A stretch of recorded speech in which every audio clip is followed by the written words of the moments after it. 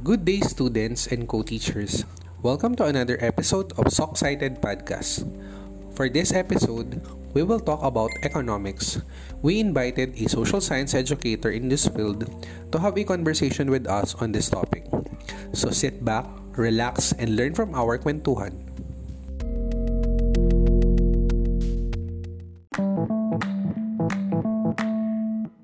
Hello, sir. Magandang gabi po. Ayan, hi, hello. Sige, welcome to our podcast, no? So before we start lang, ma'am, can you introduce yourself lang for our listeners and ating mga co-teachers who are also listen in our podcast today? Okay. Hi po sa mga nakikinig sa podcast ni Sir Charles. I am Ruby Crest J. Gaida po. I am an economics teacher from Philippine Science High School Central Visayas Campus. Yung campus po namin ay matatagpuan dito sa Cebu. Yan po. Ayan. Yes po.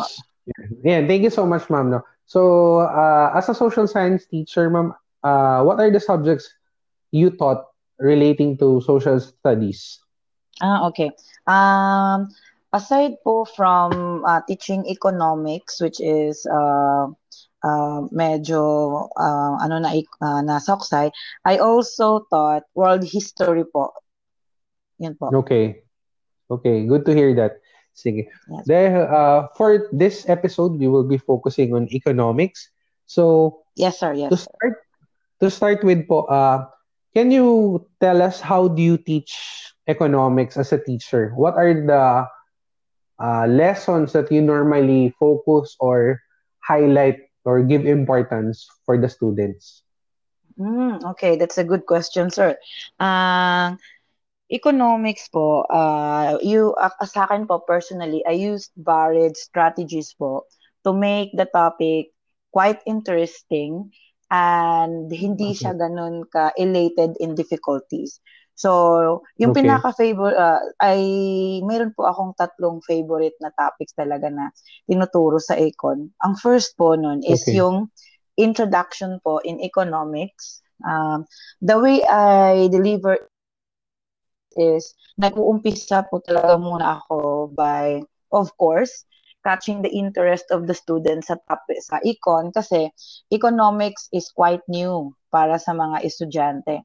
Minsan nga, Yes. sinasabi nila parang detour siya sa soksay kasi nga later on they will find out na may math pala ang econ, kailangan pala siya ng deep analysis lalo na sa mga theories and applicabilities ng theories sa real world nga situation. So, para sa akin, importanteng i-focus din ng mga teacher is kung paano nila i-introduce ang economics sa mga bata. The first topic is first meeting. Yun po. So, the way I introduce my topic po is, as what I have said kanina, I use different strategies, varying approaches para maging interested siya sa mga students. Una po, like for example, nagpapakanta po ako, like for example, kasi yung economics, yung pinaka spirit ng economics is basically talking about your constrained choice. So, yung choice, yung scarcity. So, Yes, yun, correct. nagpapakanta po ako. Yes, di po ba, sir? Oo. Yes, correct, tama. So, ginagamit ko yung kanta ni Kizzy Tandingan, di ba? Yung mahal ko or mahal ako. Kahit gaano Okay. siya ka-corny, the students would really, first pa lang, makikita na nila interesting to kasi may personal touch to. Kasi I can apply this to my life. Teenagers ngayon, pag ang ginawa mong example is mga love life or yung mga basic experience nila from day to day, they are quite very hooked to the topic. So, Yes. and then, from the entirety, na-establish mo na yun na connection sa mga bata. So, ayun, nagpapasong analysis ako. And then, from their analysis, na-generate ko ang idea na ang economics is guided talaga yan ng concept ng choice and ng scarcity at saka ng efficiency. So, from the song itself, the question, sino ang pipiliin ko, mahal ko or mahal ako. So, kailangan mo maging efficient because you can only love one at a time. So, ganun. Ayan. another topic na gusto ko ituro is yung concept ng elasticity. Oo. Okay. Kasi sa mga econ teachers dyan, I think familiar naman po kayo kung ano yung elasticity, yung responsiveness po ng natin towards a change in a certain variable. So, ang elasticity kasi, sir, is na-apply mo siya sa lahat. Like, from the personal level, how do they react? Ako ginagamit ko talaga yung mga personal experiences nila muna. Parang kino-contextualize mo muna yung meaning ng topic before ka go deeper. Yun po yung unang ginagawa ko. Before ako nag-go deeper, is kailangan mo nang mapasok sa personal level nila ang concept na ito bago mo siya gamitin doon sa yung theory talaga sa applicability niya sa economics. Like, yung elasticity, yung general concept kasi ng elasticity, yung responsiveness of one variable to a change of another variable. So, kayo pa, tinatanong ko ang mga bata, minsan, unang-una tinatanong ko, paano ba kayo nag-react pag yung crush nyo hindi kayo ni-notice, or yung mga friends nyo, may ibang friends or nakasama. So, they would say, it's normal magiging they felt awkward, mga ganun po. So, then I will throw the question, paano kaya kung have you experienced yung isang bagay na binibili nyo and then at a certain day, nag-change na yung price. So, they would say, yes, ma'am, we experienced. So, how do you feel? What did you do? Okay, bumili ba kayo ng marami or mga ganito, mga ganyan. So, from there, from asking those questions, you are slowly para bang building aside sa interest, you are also building the knowledge na may papupatunguhan. So, para sa akin, so, after nun, ini-inject ko na yung class. Elasticity is this. So, it's how your quantity, your decision to buy goods and services is affected when there are price changes. So, it's measured. So, binibigay mo na agad doon yung mga examples. So, and then they can actually po, so after asking those questions after establishing the connection of the topic to their life, you now inject the concept of elasticity in the economics point of view. So, tinatanong ko na sila or binibigyan ko na sila ng mga examples na, okay, this is the price, how do you think the quantity will react to this? So, and then after that, nagbibigay ka na ng mga formula. So, dahan-dahan na binubuo mo yung connection, binubuo mo din yung knowledge na dapat na makuha nila. So it's one of my example, one of my favorite kasi nagagamit ko yun sa like mga laws na ini-implement ng gobyerno. So, paano ba kaya ang effect ng yung nauso nung yung drug bust noon, di ba? Hanggang ngayon yung war on drugs. So, paano ba natin magagamit yung concept ng elasticity doon, and then yung syntaxes. So, you are able to explore a lot because of that topic. So, nafe-feel nila. So, yung mga bata din, sir, nai-examine nila. For example, bibili sila ng pagkain dun sa canteen namin. So, natutuwa ako kasi pag nagkita kami sa canteen, sinasabi na nagko-compare na. So, okay, inelastic yung demand namin, ma'am, kasi ganito. So, parang nila in there, parang tuwa talaga ako a lot of, sa understanding ng kanilang. So, they were able to understand their choices. So, yes, sir. Yes, as you mentioned, in economics, it's very important that you relate the topics that you discuss inside the classroom and the students learn inside the classroom in their everyday lives, so that they'll be able to really understand the topics of economics. Kasi as you mentioned, economics is kind of different, no, in a way to social science subjects like history or siguro politics and governance. So medyo yes. talon kasi merong math concepts, no, or merong mga math exercises. My next Mm-mm. question, ma'am, is, so for the student, so what should be their strategy in studying economics? What would, no? So can you give us some tips and siguro reminders for the students? Mm-mm. Oh, okay. It's a good question also. So, for the students naman, um, kasi minsan naka-clouded sila sa idea na kasi economics is just Mm. like other subjects na Mm. marami kang ifa-familiarize na words, marami kang ifa-familiarize na concepts. So, Mm. for the students, I guess every time they read a certain concept, Mm. they should think how it applies to them. Kasi pag they understood how Mm. it applies to them, definitions come easy na lang eh. So, secondary Mm. na lang yun. So, Mm. sa mathematical concepts naman, the only way na yung na-advise ko sa mga bata is aside from understanding, you first have to understand the concept before you memorize the formula. Kasi pag na-understand mo na yung concept and then you know the Mm. formula, you will know how to interpret the results.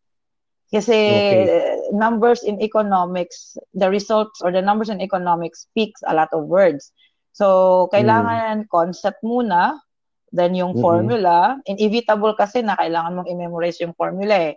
Kasi it's needed eh. Mm. So, formula, and then you are able to interpret the result. So, ako basic para sa akin talaga. And then it has become effective to not maybe not all but most of my Mm. students sa klase kasi that's how I encourage them to study in econ also. And then if they also heard about the way they take notes, yung Cornell notes po sir na strategy.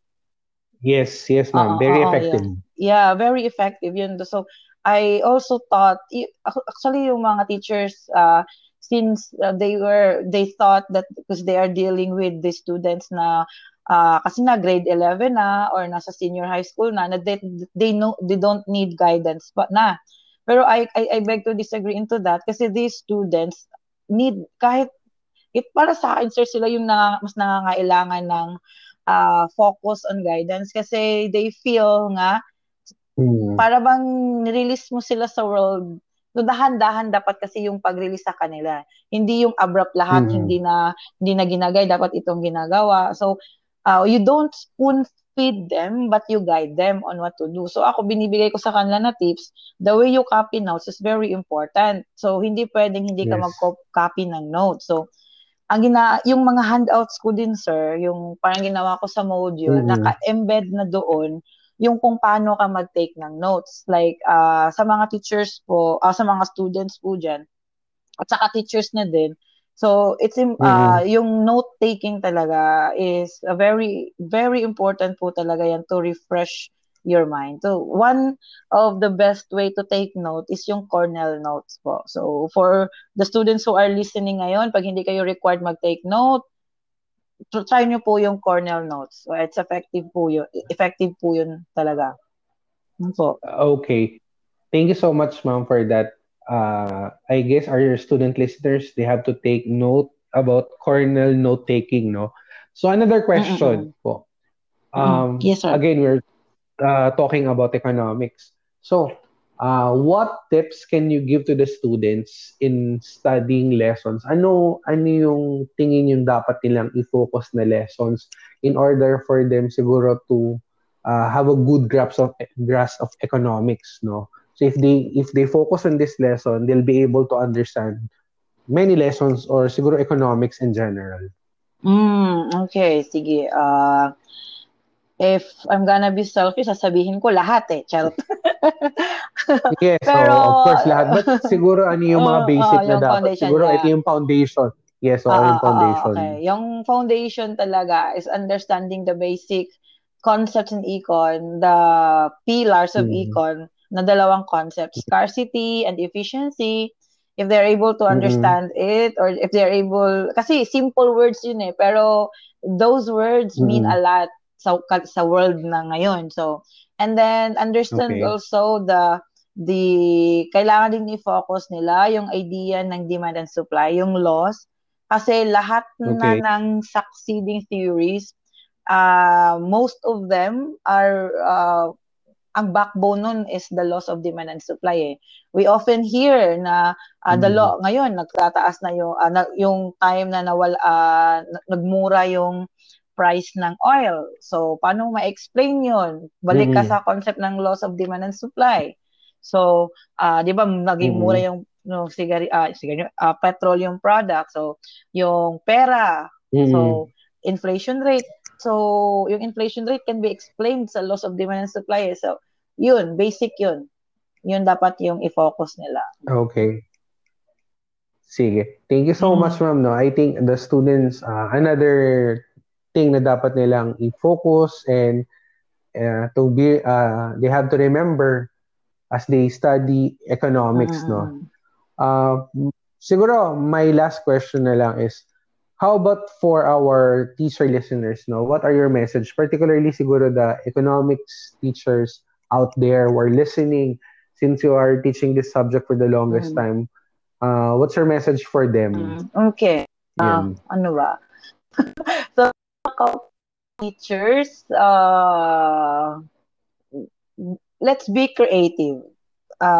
Let's be creative in Okay. delivering the topic. Huwag na tayo masyadong focus na kung ang tinuturo natin is yung elasticity, kunwari, huwag tayo masyadong focus sa formula. Kailangan natin talaga ipaintindi kung ano yung importante or anong halaga ng economics sa kanila. Minsan nga, sir, kung kaya mong sumayaw kasi yung sa demand and supply, pag lalo na ng equilibrium, sasayaw ka na ng di ko kayang tanggapin ni April Boy Regino kasi i-X mo yun. O, di ba ba? Wow. X, o, di pa ganito yung Wow. demand at yun yung supply. So, pag i-move mga ganun, so like, para kang na talaga ni April Boy Regino na di ko kayang tanggapin. So, Yes. let's be creative. It's one way the students won't forget the topic. Let's be honest to that. Kung boring tayo mag-deliver ng klase, pagkatapos ng class, they will be makakalimutan nila yan. So, yun. Creative po tayo Yes. ngayon. And particularly siguro kasi economics, no, it's kind of hard subject. I mean, Yeah. other social science subjects are hard, but economics, it has its own challenges and difficulties, particularly because it involves na rin computation, which some students or siguro a lot of students prone upon because you combine understanding, analysis of concepts, and then at the same time, Application. i-inject mo pa ng formula o may application pa, no? May mathematical computation pa. So, thank you so much, Ma'am Rubino, for your time and in giving us some tips, reminders. I'm hoping that we can give something for students and they learn something so that they'll be able to effectively understand and study economics in a smart and fun Sana po manner. nakatulong din Thank you po so ako. much po. Sige po. Thank you, Sir Charles. Thank you, ma'am. Ingat po Sige tayo po. lahat. Bye-bye. Bye-bye.